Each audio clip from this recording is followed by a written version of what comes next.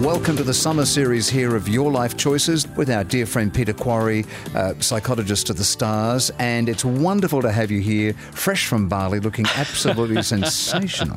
Thanks for joining us across the series. Look, it's been an absolute pleasure. Look, I love coming in here and talking to you. I don't know why, but I do. And we've got someone, I do not know this person. I haven't met this person, but it's apparently a very close personal friend of yours. I thought it would be really interesting to talk to a real live stand-up comedian to find out a little bit about why do we laugh at certain sorts of jokes and why don't we, and just what is human. So I've God knows this show could do with some humour. Well, don't go there. So I've lined up a wonderful young man by the name of Simon Taylor. Now, he's a Melbourne-born comedian who by the tender age of 24, which is an age that you and I can't remember, he became a writer for The Tonight Show with Jay Leno. Wow. And since then, he's appeared on Just for Laughs, and most impressively, and I'm super impressed by, he became the first ever Australian to perform stand-up on The Tonight Show with Jimmy Fallon. Oh, respect. So that's like the big thing.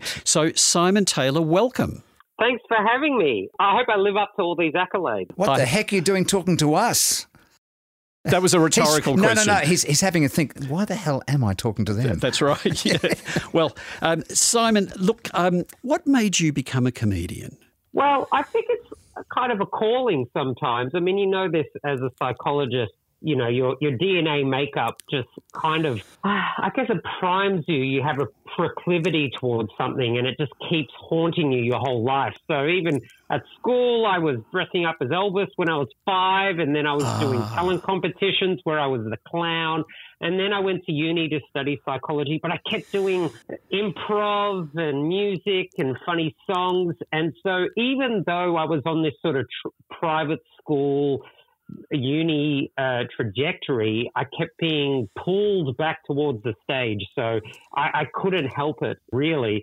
So it was always, intriguing to me. At what stage did the penny finally drop and you said, okay, I know I'm on this other trajectory to become a psychologist or whatever, but no, I want to become a comedian. I want to do that. That's really it. I mean, was there a moment that, really your perception switched, or was it a more gradual thing? I think it was about my first 3 gigs when I think it all clicked into place. So the first gig I did, I think I was 22 or 23 maybe, and I bombed. It was terrible. I didn't get a single laugh. And I thought, I got to get on stage and do that again. And my second one I bombed. And then my third one, I finally got a laugh, and I'm like, oh yes, I definitely want to do this again. So I think the answer is, if I had a bad set, I wanted to get on stage and get it right. And if I had a good set, I wanted to get on stage again Tenacious. and enjoy it again. And so either way, I wanted to be back on stage. That's absolutely, I mean, I didn't know this about you. That is absolutely incredible, because it must be the most humiliating experience ever to get up on stage to try and do a comedy routine and bomb. I mean, I would have you tried it? Oh, every day. I've done it for the last 50 for the last 50 years. But I mean, you John, I mean, you are very funny, and I mean that quite honestly. But you're not a comedian. You're not a stand-up comedian. And I want to ask Simon, how do you? And we're sort of going to jump all over the place here, but something I've always wanted to ask a comedian is, how do you remember a 40-minute set or a 20-minute set? Well, at least the way I write is I write on stage, so to speak. So if I have an idea, I just jot down like a keyword and I go try that at an open mic room. So I do 5 minutes, and you may have your set list in front of you, and it's basically positive reinforcement. If you get a laugh, yes, it's a way of just solidifying it in your head. So you'll do it again if you got that reward. You get that chemical burst in your brain of, people like that. And Simon, as you know, every audience, it's very organic. You can come out one day and say hello and they're falling on the ground. Next day you'll come out and do the whole bag of tricks and they're still looking at you like you're a stunned mullet. Exactly. And so when you do enough gigs and there are jokes that work every time or 99% of the time, you just don't forget them because you know they're reliable. Yeah. So you start with the 5, and then once that's in your head, then you do another 5, and then it extends to 10 and then 20 until you get to 40. So I never write 40 minutes worth of material and then have to memorize it. You're doing it in chunks. So are you saying that when you do a gig, all right, you've got your jokes that you know work, and obviously you use them. At every gig, do you find that you're actually trying out some new material? I think it's sort of a cycle. So I kind of imagine it almost like farming. You know, you have your season where you're planting ideas. Yeah. And then you see what grows, see what's working, and then you harvest. So for me, when I tour, my touring cycle is about once a year. Sometimes it's a little more, sometimes it's every 2 years. But I'll have a period, June, July, where I'm just trying ideas. And then that's where I'm trying all my new jokes. And then come January, February, March, I'm touring the States and all the Australian festivals. And I'm just doing what I know works, because if someone has paid $30 to see me, they deserve to get the gold. Yeah.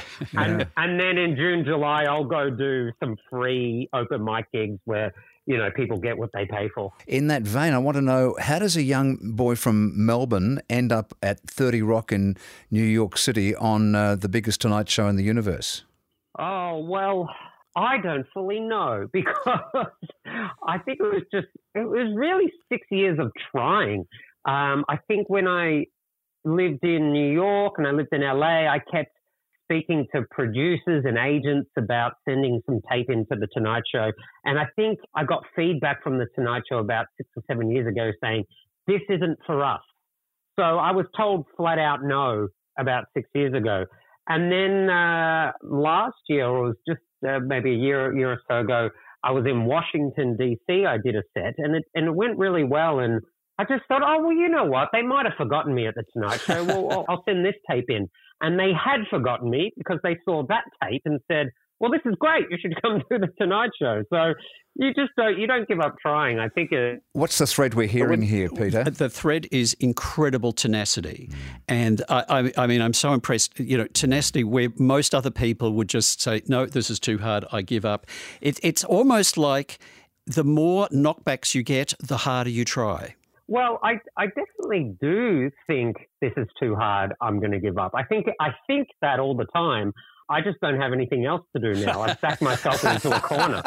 Hey, look, there's a question I want to ask you, Simon, because I know there are comedy workshops that you can go to. Do you think you can learn to be a comedian, or is it sort of like you've just got it or you haven't? I think you can learn to be a comedian. I guess everyone's given a sort of instrument, like you have a natural instrument. So some people are given, you know, this beautifully crafted brass instrument, and some people are given a rusty sort of hammer, trombone, or hammer, or whatever it is. So you do have like a, you know, whatever you're given. But the nice thing about comedy is, as long as you get a laugh, it doesn't matter how you get there. Exactly.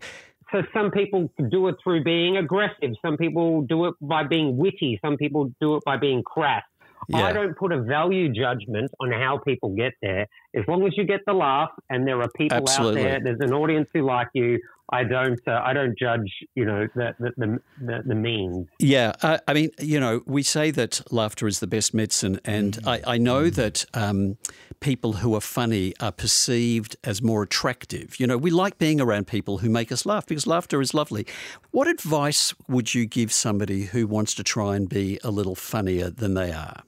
I think in everyday life, the ability to have a funny line means that people can see you don't take yourself too seriously, which is a really nice quality, that you're able to disarm situations. It means that you're not going to get, you know, angry or, you know, bitter about things. So I think that people see it as a really positive and easygoing reflection of someone. So I think if you can even have, you know, stuck lines, I love when people say, you know, the same joke again and again at cafes and things like that, when they say, you know, can I get a coffee sooner rather than latte? That's, even though it's cheesy, it's still enjoyable when someone's trying to I guess, keep the mood light and reflect that you don't take things too seriously. Simon, some of the and all through my career, I've met many comedians, and they are some of the most unfunny people away from the microphone you could ever possibly want to be with. They seem to be quite depressive people. Is that you, Simon Taylor? Yeah, I'm not very funny off stage. I think I can be, depending on how charming I need to be in the situation. But I know there's nothing more interesting than to watch a comedian working, because they sit there and they are studying them. Yeah, I think we're looking at it like a mechanic. You're saying, oh, why did they put the engine there? And, oh, what did they do in there? So it is, you are looking at it as a technical exercise, I think, to some degree. But I don't think all comedians are depressive. I feel like that's just this... the Pagliacci. Yeah, I think it's just sort of this cliche that people love the idea that the funniest people are the most miserable, and they pay attention when that's the case. But there are so many comedians. I think comedians are about the same as any other profession. We just take note. It seems very sexy when people are like, oh, he's so depressed. How is he funny? Because there's an irony to it. But it's about the same, I think. Simon, before we let you go, I have to ask you this question. What is your favourite joke? Oh, good on you. I was going to ask that. Yeah. Fantastic. I love it. I can tell you that, actually. Great. I was hoping you could. This is an old jokey joke, right? This is one of those old style, long set up punchline jokes. So bear with me, but here it is. A man joins a monastery, a Buddhist monastery. And when he joins, the head monk says, okay, here are the rules. Every 7 years, you're allowed to say 2 words. But other than that, it's complete silence. So he joins the monastery, and for 7 years, he's in complete silence, doesn't say anything. And at the end of that 7 years, the head monk brings him out and he says, all right, my son, please tell me your 2 words. And the man says, cold floors. And the head monk nods his head, and the man goes back into the monastery. Another 7 years goes by, 14 years goes by. The head monk brings the man out again. He goes, your next 2 words. He says, bad food. The head monk nods his head, lets him go back out. Another 7 years goes by. 21 years has gone by. This man is in there. The head monk brings him out again and says, all right, my son, what are your next 2 words? He says, I quit. And the head monk says, well, I am not surprised. You've done nothing but complain since you got in here. Well done. Simon Taylor, our special guest, international comedian. And where is Simon going to be in 24? I will be at all the festivals. So you'll see me in Perth Fringe World, Adelaide Fringe, Melbourne Comedy Festival, Sydney Comedy Festival, Canberra, Brisbane, Gold Coast. I'm doing them all. Well, Simon, we wish you all the very, very best. And also I want to say a special hello and congratulations, because I know you've just had a child who I haven't met yet. So hopefully we can catch up with them soon. But listen, it's been lovely having you today. Thank you so much for giving us your time and your wisdom. It's been fascinating. I appreciate it. And yes, the baby is about 20 to 25 minutes worth of new material. Absolutely. I knew you'd have to. They're good for something, aren't they? Yeah. Got to pay for those school fees, mate. Thank you, Simon, and you take care. Thanks so much. Simon Taylor, our special guest on today's summer edition of Your Life Choices. We've got someone very special coming up next week as well, so get set for that. Until next time, this is John Deeks and Peter Quarry. Have a lovely summer.